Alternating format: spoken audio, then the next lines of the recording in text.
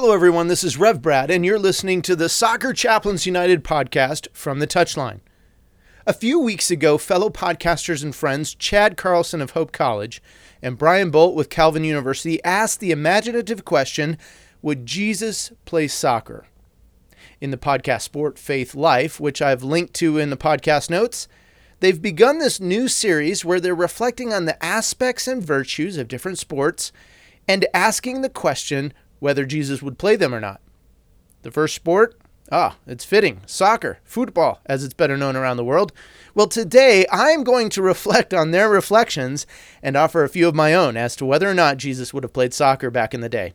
I'll be right back to dive into this fun topic right after this. He's found the space and he's found the back of the net. Just a little off foot, thinking he's going to go far post. Not strong enough with his right hand. Whips that one in. Far post, almost made him ends, and they have. He has the hat-trick. The second in his career. The third of the night. The hat-trick hero. Talked about you're not going to be able to sustain that kind of pressure. To the corner. Goes towards the near post. And you're the angle, and what a goal! What a goal! So let me just begin by saying that I believe if Jesus were to participate in any sport, from what we see about his life and ministry, it would most likely have been surfing, based on the account of him walking on the water that we read about in Mark 6 and John 6 as well. Now, some might argue that it might be boating or fishing, but we either see Jesus sleeping in a boat or he's asking someone else to fish, but I digress. Let's talk about Jesus and footy. So out of the gate, I like Chad Carlson's first explanation of why Jesus would play soccer. His reasoning? He says, in soccer, time counts up, and with stoppage time, you never know quite how much time you have left until the game is over. How theological. Just a quick comment here. Yes, depending on your eschatology, which is a fancy word for the theological study of what happens at the end of life, at the end of time, soccer does wonderfully mimic much of Christian belief around the end of time. We know that the game comes to an end at some point. As Christians, we believe that time, as we know it, will eventually come to an end. Heaven and earth will pass away. A new creation, a new thing will happen. As people of faith, though, we don't know exactly when this will happen, much like the end of a football game, a soccer game. But we do know that God the Father has appointed a time.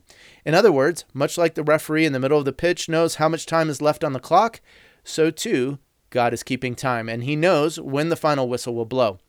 Now, there are variations of eschatological thought. We can even see some of this mimicked in the game. For a game that goes into extra time, we can see a shorter span of time, and that time divided in half even. Well, I don't think Chad went as deep as into the theological parallels here, but there are many. Closely tied in, Brian Bolt also commented, his first comment, on time and the fact that it continually runs.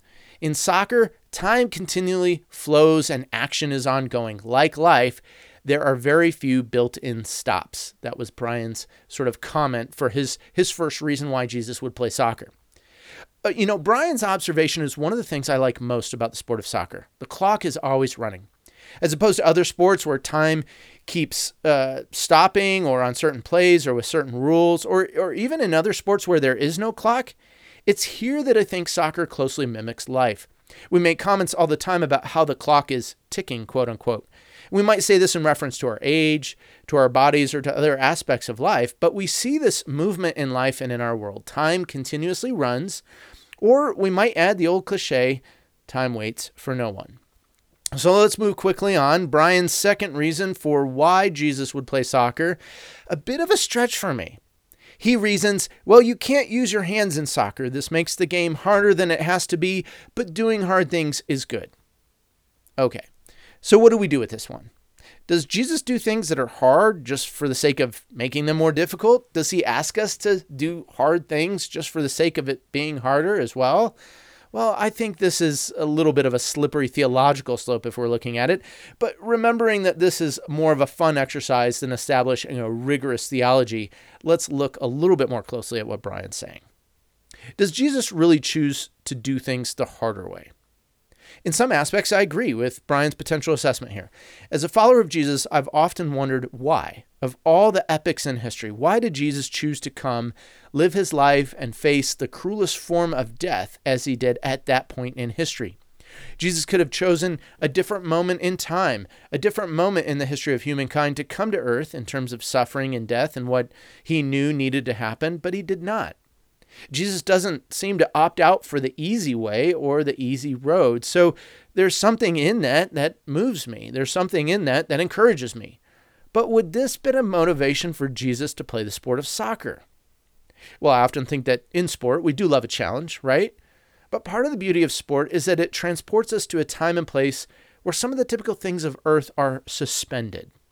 We do find joy in the challenge. So maybe as I talk this out a bit more, I can see where Brian's going and I can kind of align myself. But, I do believe soccer to be one of the more difficult sports because foot-eye coordination is so different and perhaps I would say more difficult in some of the moves from hand-eye coordination.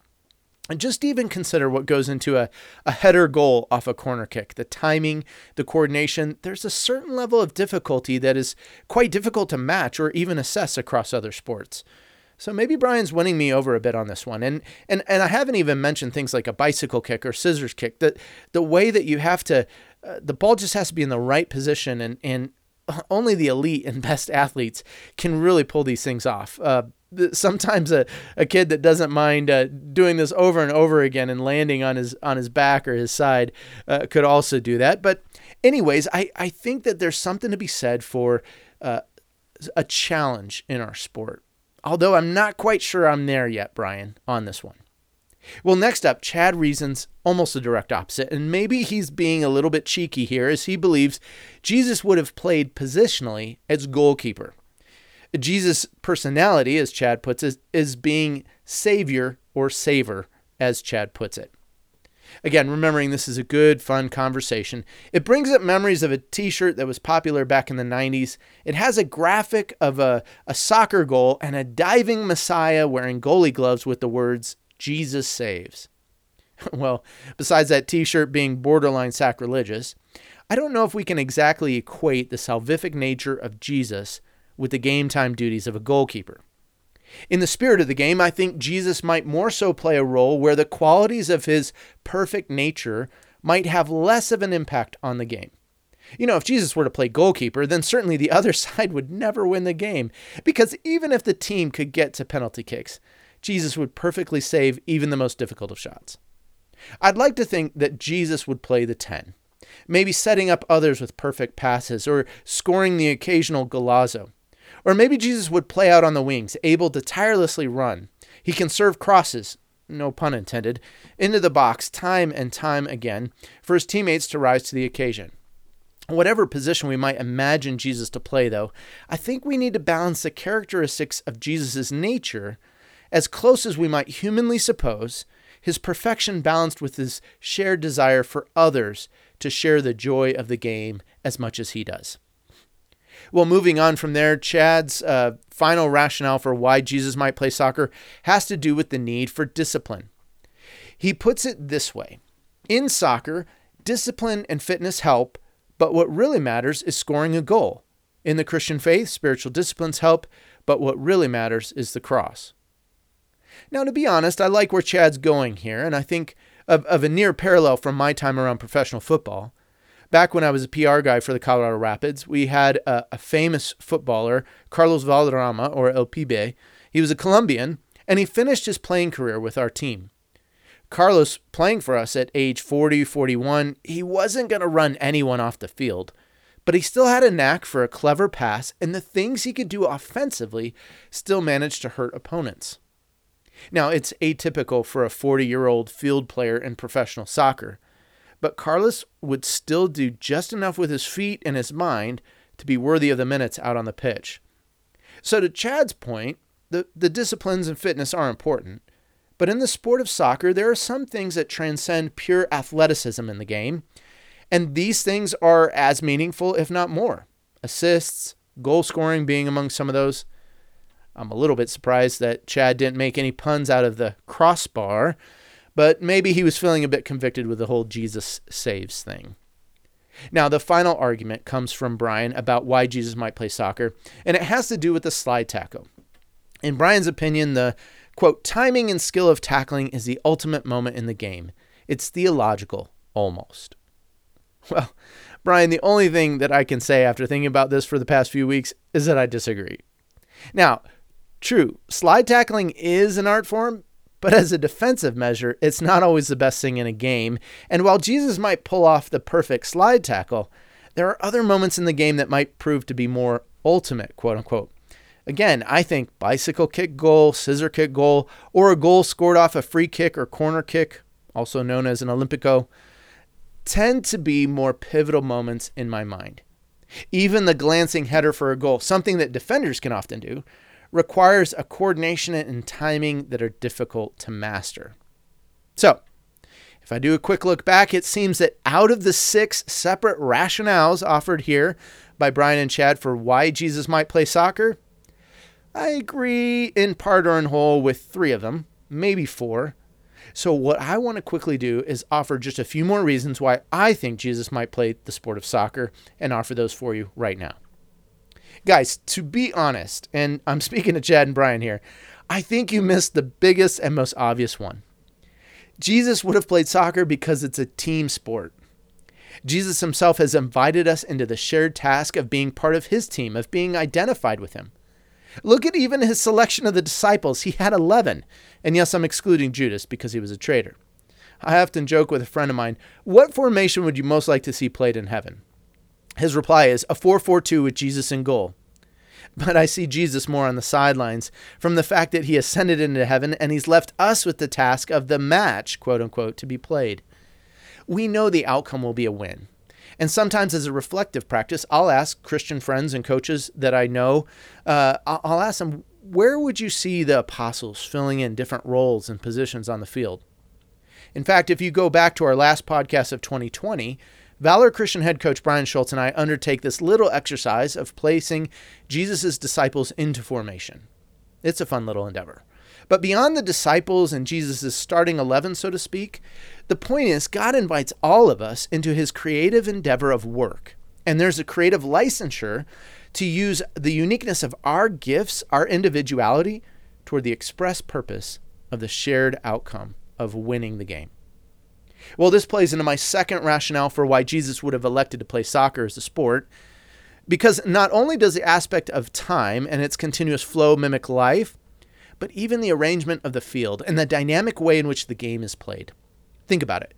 Most sports move in one direction and are more or less static. I'm thinking specifically of American football here and basketball. Now, soccer in some respects is similar, but playing backwards is an acceptable form of moving the ball around, and the ball continues to move 99% of the time with little pause or delay. So too in life, we often retreat or need to retreat into spaces, or we give up the ball, we hoof it forward to clear it and catch our collective breath. The timing of our runs, the pacing of our play, usually all these things are more synonymous with life because it continues to flow, as Brian had mentioned, and the game continues with little to no stopping. And so we have to learn the moments to ease up. And I think both guys touch on this idea a little bit in their pod, but without developing out the full-blown idea because time is continually moving. The soccer athlete must pace his self or herself accordingly. And I think the parallels with life would be something that would make soccer favorable for Jesus. Okay, last one. And I touched on this briefly just a moment ago, but it has to do with individual creative expression. Throughout time, the game has been elevated or transformed by certain individuals. They've shown a mastery for the game. Names such as Pelé or Lionel Messi and Cristiano Ronaldo, they come to mind. Dutch footballer Johan Cruyff is also one such person. The Cruyff turn, or sometimes simply known as the Cruyff, is one of the most famous and widely emulated and learned moves in soccer. It's a clever way of evading an opponent at speed. There are many others who have left a stamp or mark on the game, from gravity-defying leaps and kicks in the air to bending shots or passes to some earthly form of perfection. So many athletes in the beautiful game have been able to cultivate their craft in unique ways that I think in many ways these simply point back to the glory of God in his creation of humanity. And I think this ability for an individual to be an individual, but to still contribute toward a greater good, is one of the most endearing aspects of the beautiful game. Well, friends, we're running short on time, so I'll save my response to Chad and Brian's reasons for why Jesus wouldn't play soccer for another podcast. But I want to close this out with a prayer. Lord Jesus, would you play soccer? We read in John's account that you took on flesh and you made your dwelling with us. And as Eugene Peterson so wonderfully put it, you moved into the neighborhood. And I have to believe that being in the neighborhood, the global neighborhood, would find you with a ball at your feet, inviting all of us into the beautiful game. Lord, thank you for giving us the beautiful game. Help us to keep it beautiful and free from corruption or deception, or the other aspects of fallenness as best as we can. And whether you might play the 10 or the 7 or the 1, help us all to realize that you are the one who's come to save us, and come to give us life and joy, a joy found solely in you. Amen. Hey everyone, thanks for listening. You've been listening to Rev Brad coming to you from the Touchline.